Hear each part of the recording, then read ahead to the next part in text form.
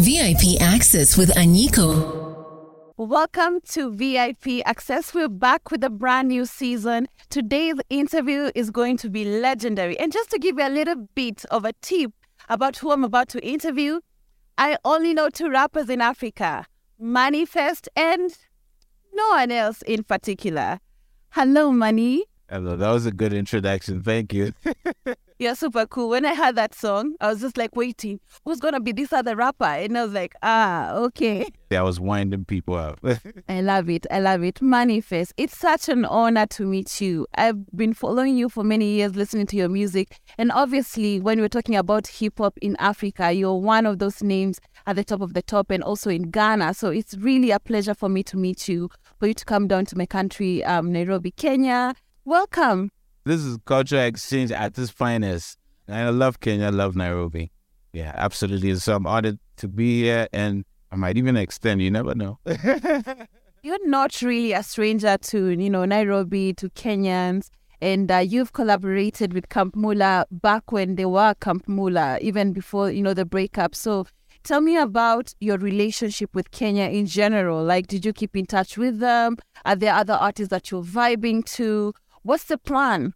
Well, I've always had Kenyan friends, even before the music. When I used to live in the States, I used to live in Minneapolis. There was an interest in both Somali and Kenyan population in Minnesota universities. So I've always had my connections to Kenya. But I came to Nairobi years ago, worked with Camp Mula. That was super dope. Met different people in the industry and just in real life that were also dope. Kept in touch loosely with some, and over the years built more relationships. Shout outs to Wanuri, shout outs to Blinky Bill, shout outs to Karun, just many super cool people. So this place is, I think, one of the most, low-key, one of the dopest African cities, which has not really people are not saying it as much or as loud, but it's low-key. The vibes and the people, there's just dopeness here. I'm really flattered. Thank you. Nairobi says thank you. So talking of dope cities and dope people, dope vibes, Ghana, Accra is happening. It's always been happening, but there seems to be just kind of a rebirth in the past couple of years. In December, that's where it's happening. Everybody wants to be in Ghana. Everybody wants to collaborate with the Ghanaians. As a Ghanaian, how does that feel? And what's the vibe kind of on ground? Would you say that this is how the country and the city is running all year round, or do you feel like it's a dirty December thing? Well, dirty December is its own thing, obviously. It's like spring break in America or anything. Things like that obviously have just an influx of people. But it has been a year-round thing in the sense of the fact that Ghana is still historically a very significant African country for the diaspora. Lots of people trace roots there. So with this increased focus on Accra and Ghana in general, there's been more traffic, which is dope because it does have a residual effect on other African countries, etc. Because sometimes people come to Ghana, they want to go to other African countries. When I was coming here, I saw some African Americans who had gone to Ghana and then they were coming to Nairobi. So yeah, it's that. So it's dope because and also historically, this is something that's happened in the past before. When Kwame Nkrumah was president, you had Maya Angelou who came to live in Ghana. You had W. Du Bois. You had Malcolm X came there, Martin Luther, etc. So in a way, Ghana is finding itself back in a place that has been before, which is cool, because at the end of the day, we're also very warm, welcoming people. And I think it's kind of becomes a gateway for all of us as Africans, But to be honest, even though I enjoy Ghana, I enjoy other African cities more because sometimes hope can get tired. Fantastic. Thank you, Ghanaians, for representing Africa so well, providing a home and a haven for the international community, and your president and government and the tourism department making it very easy. I think African tourism is a thing that needs to be booming in our generation. Most of us go to more European and North American and other countries more than we go to African countries. Time for us to do that. And that's attracting all these other people. But even if that weren't the case, other Africans go to other African countries would be the dopeness that I would even care about. We're all just so dope and different but connected that it would be enough for me. And I have to also say, Ghana is one of the countries changing that even for the African continent. Right now, even for Africans, if you ask them what's the top destination, a lot of them will be like we have to be in Ghana. And I just know in December, every other African who's traveling is going to be in Ghana. So it's a really cool thing. Congratulations on the release of your album, Madina to the Universe. Fantastic. So I think when we met, the first question I had for you is, what is Madina, or where is Madina? Tell me about the vibes and the culture and the inspiration, and what Madina was to you, is to you at the moment, and even why you decided to name this album Madina to the Universe. And maybe also why not have named an album that earlier on, since this is your 5th studio project? That's a good question. For me, Madina is home. Madina is where I was born and raised. Aside from the hospital, my mother gave me the C-section and to bring me in, which was not Madina, but Madina is where I was raised up. That's where both sets of my grandparents lived as well. So it represents a lot to me. Family, it represents where I learned life, where I got to be streetwise and all of that. So those experiences and reflecting on it as part of my life's journey was important. So calling Madina to the Universe was important, locating in the specific place of origin. But it's to the universe, so it's beyond Madina. You reflect on where you came from and then you look into where you're going to. So that's why it was important. And I think it's also identifiable for a lot of other people because everybody has their origin story from where they come from.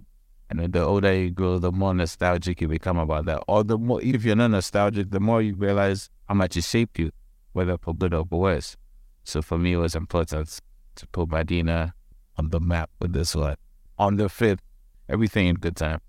So 15 fire tracks in the album, a couple of collaborations from Adekunle, Tiggs Out, Vic Mensa, Ladipo is on the album. Jules produced a track on the album. Man, I don't want to not mention anybody's name or forget, but I mean, all the dope producers and featured artists, everybody came through for sure. Yeah. So what I love about this album and about you is you're not afraid to be different and to keep changing your style, keep changing your sound, but still sticking to the roots, which is hip hop. So even in this album, there's something for everybody, So tell me about, the musical concept and the inspirations of working on this album, the collaborations. How did they all come about? How long did it take to produce this classic album? And are there still some videos that are going to come off it? And what's next for the Madina to the Universe journey? So let me know about the inspirations and where we're still going. Your questions are too good. Sometimes I'm listening to it and I'm mesmerized. I'm like, okay, I think the music and the diversity of it was the first part. I do think you said it very well. I very early on made it a point to understand and to project the idea that it's okay to be different. Not just okay, it's actually great to be different. And so nothing beats representing that in the music and the choice of music. Where I slightly disagree with you is that as diverse as what I do is that I bring it together, it's not for everybody, and that's fine. There's different people who can identify with different sounds, I agree, but it's not necessarily for everybody, and that's fine. And that's why I want other artists, such as myself, to be okay with. Sometimes, I might be fortunate to have people like you who enjoy it. Other fans will be like, that's not my speed, and that's cool. Well, who's not going to be enjoying M.anifest? Come on now, who? People who probably don't like plantain and beans. They've never eaten ugali in their life. There's a lot for people. Yeah, the people, they eat that other terrible jollof. It's only people like that who are like, with this album, it was actually born during the pandemic because I was working on a different project before that, and I just did a quick pivot, and it was just an idea whose time has come, and I was able to kind of zone in the house. Had my engineer come to the house and on my kitchen table. I brought in some other songs that were already recorded and kind of finessed them to join in, but the majority of it was done during the pandemic. This is the first album in a while which I'm going to have the patience to let it live in many spaces over a period of time. And it's a very difficult thing for artists for us to do because we're always constantly recording new music, and the idea of just sitting with something and allowing, promoting and doing all these things and creating new, fresh things, it's a difficult thing for us to do. But I feel like you want to give it the life it deserves and the length it deserves. Absolutely. And for me not to get bored with it, I have to be creative, creating new content. Definitely some new music videos like you mentioned. I mean, people definitely want to see music videos for Game War that Adekunle and Clean and Pure with Pato. I might have one of those already. Who knows? So definitely more content, just being creative and taking it to the world, taking it to more stages. We have a couple of bookings in Europe, I believe. for the summer. So definitely looking to get more bookings in Africa and other places. Yeah, just taking on the jet because it's beyond the label of love is yourself you put into the music. So I can't treat it like a fleeting thing, like something that will come and go. So let's see how my patience plays out in this Madina to the universe journey. My favorite songs in the album include, I think, La Vida for sure, Game Over for sure, Scorpio Flow, That's Bad. Clean and Pure is my jam. Oh my God. And the reason why I like Clean and Pure also, I feel like no one whose heart is not clean and pure is going to say that for themselves. So well, maybe they say is hopefully they will decide to live up to the lie. So really dope album. Like every artist always has like, I don't know, focus singles or favorite songs. But what do you feel about that? Like when you listen to this particular album or when you look at your discography and specific songs, how do you approach them going forward? You know, when you go out to different countries, different cities, different stages, there's always different vibes for each kind of audience and fans. But you as the artist, how do you treat your music? First, I have to go with what my heart believes. It's an important part of it too. Clean and pure. Exactly. Because over the years, what I realized is if you over-calculate something that you did not calculate in creating, you might be making an error, you know, because you'd be like, oh, no, this tempo is what radio plays, blah, blah.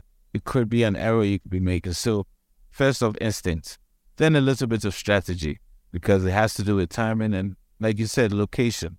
And then some cohesion. That's the most difficult part of it. Because at the end of the day, once you put it out, people take and use it for what it is. If I say, right now, I'm promoting Game Over feature Adekunle Gold, and they decide to play Clean and Pure, hey, should I tell them? No, don't do that. You understand? You have to just allow it to have its own resonance. Because a creation is a thing that is its own living being.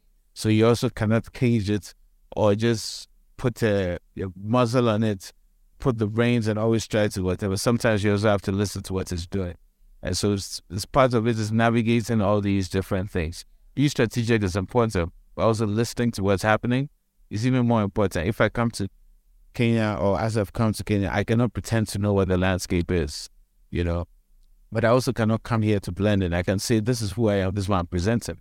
But if you tell me that, oh, you know what, I've been playing the DJs' songs, this is what they are, whatever, I would listen to that and kind of figure it out and then think of time and etc. So it's a delicate dance, but it's part of the joys of doing this work is that you are figuring it out as you go. It's never a down moment at all. I wanted to ask you, when it comes to your style, your art, you know, the way you write, from the lyrics to the bars, to the spitting, to the attitude, to the cockiness, if some people call it that, or to the bravado or whatever, like, where does that come from? Well, I do acknowledge the natural gifts that there are, but I don't think, for instance, that I was born to do just one thing. But so being able to harness the gifts has been something that spending a lot of time with myself and doing the work has been important. But then finally for me, just being a student of the thing, learning and creating and learning and evolving, I don't think I've arrived in any kind of form in terms of even the peak of how I present myself. Constant evolution is important while still staying true to center. So me, I'm excited. I think that's one of the joys of it, is just seeing how with different learnings over the years, one can grow. Because without growth, I might as well quit. The day that I feel like I've stopped growing in this thing, I'm quitting. I have to go somewhere else where I can grow. So that's why I'm fortunately still in it, because the growth is always coming. I'm going to ask an academic music question. So tell me about the influence that high life and hip life has had on hip-hop and even Afrobeats, because these are always conversations, especially happening in West Africa between Nigeria and Ghana. But even to know how high life and hip life have influenced hip-hop, I think is an important conversation that we need to be having more often. Well, high life, first and foremost, for those who don't know, it was the most significant popular music form in West Africa. And mainly Ghana, Sierra, Nigeria, etc. Very guitar-based. It's not traditional music. It's popular music of old, which, like today's popular music, fused traditional stuff with Western stuff like jazz and other things. very guitar based, very melodic, etc. storytelling. And over the years, over a century and more, that has evolved. High life was the music of my parents and our grandparents. So we came in, and at some point, well, those before me, let me not pretend I was one of them. At some point, we're also in love with something called hip hop, and found the importance to fuse it with high life, and then with hip life or indigenized hip hop, at least for the Ghanaian context and the West African context. And over the years, what you've seen is that then morphs into a lot of people who come from that hip hop or high life background now get into Afrobeats. You know what I mean? Because that would be the new way. But I draw inspiration from that. One of the interesting thing about hip hop is is irreverent. It doesn't understand honor rules when it comes to all. It's not stiff. A lot of music genres that die out is because they're stiff. Hip hop would decide that's auto-tune, and then it's auto-tune. Hip hop would decide that this is the structure. And that's one of the things Afrobeat takes from hip hop. It's this irreverence about traditional structure or popular music structure, bending different melodies, etc. And a lot of the people who come from the hip life, high life kind of culture in Africa are dominant in that scene and are bringing what they learned. They didn't grow up listening to Afrobeat. It didn't exist. They created it. So it's a beautiful thing in that regard. But, I don't want to make it sound like it's this, hip hop is this, whatever. But in our generation, in our lifetime, hip hop has been that kind of force, which maybe for the generation before was jazz, and then that's seeped into high life, etc. So it's an interesting thing, and I think people should be doing documentaries and other things about it. Because I'm giving you free idea, but it's on record, so you know it's mine. I would absolutely explore the Afrobeats hip hop like in a piece, and interview all these Afrobeats artists and high life artists and the ones who do the dancehall, whatever, and just investigate their relationship to it and whether they would, yes, worth looking into it. Tell me about your festival, which happens annually. Is it coming back again this year? Yeah, the festivities. I used to live in America at a point, so when I came back, one of the missions of the team was to create a show at a festival in a space that curates for very dope, different, but whatever music, like what I represented. And so we've been doing it for years, and a couple of years ago, we were able to scale it up to like 4,000, 5,000. So it's something that is done during December as well.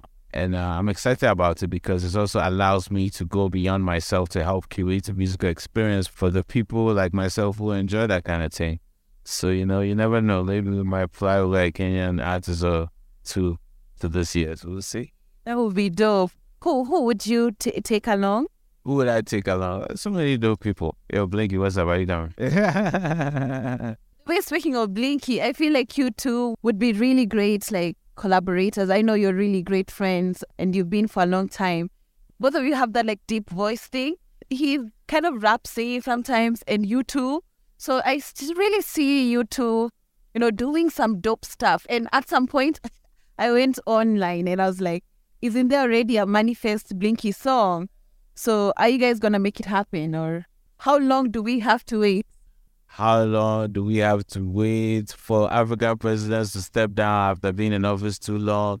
These are all questions you never know. But we can say that Blinky and M.anifest should come sooner than later. It's at that note that we end this wonderful interview. So Madina to the Universe is out and streaming worldwide. Please check it out wherever you are. You have to buy it. He was saying that you can actually steal it if you have to, but I'm saying you have to buy it. We have to support the hard work and the talent. Any other message maybe you want to say to your fans, especially your Kenyan peeps? I love Kenya. I love Nairobi. I want to come back. I want to vacation in Lamu. I want to play shows. Hey, listen, I'm coming. And I want to do more with a lot of dope artists here. So thank you for everybody who supported. Thank you so much. You contributed immensely to my experience this trip, so I love it. And, that's why you're the baddest. I'm always excited to reopen an old new chapter and then find a new book and keep over. So more Nairobi diaries soon. Actually beyond Nairobi, more Kenyan diaries. So And another thing you said at one of the interviews we were at together, which I loved, I have to tell you because we didn't talk about it, but you say that you believe life is a never-ending journey and you never really arrive. I love that. Like I've never had anybody say that, because there's always one achievement and another, and then someone's like, I've arrived. It's like every artist wants to win a Grammy, and they're like, when I win a Grammy, I will have arrived. But from what you say, it seemed to me like there's always something to do and somewhere to go and room for growth. Absolutely. I think you summed it up perfectly. I think that's what it is. Remembering that the joys in the journey will give us more vim and clean and pure hearts to be able to go through that journey and not be cutthroat people and all these things. We're just like, look, the process is important. Enjoy it. You haven't arrived. This is yet another step, yet another step, yet another step, and why not? You become when you see it that way. Because when you're always looking for a destination, you're always going to be shoving other people so that you can get there. But when you realize that it's a journey, it's a process, you're going to have a different attitude that even when you falter, you'll be able to come back to center and you just be a better quality human being. Thank you so much, M.anifest. It's been such an honor to talk to you, to work with you. Shout out to Fui for this wonderful opportunity. Shout out to M.anifest and all the Ghanaians. People are really cool. You're really nice people. We're coming to your city. Yeah, and welcome back again to Nairobi. Thank you. The immortal words of a famous philosopher called Arnold Schwarzenegger, I'll be back. VIP Access with Anyiko.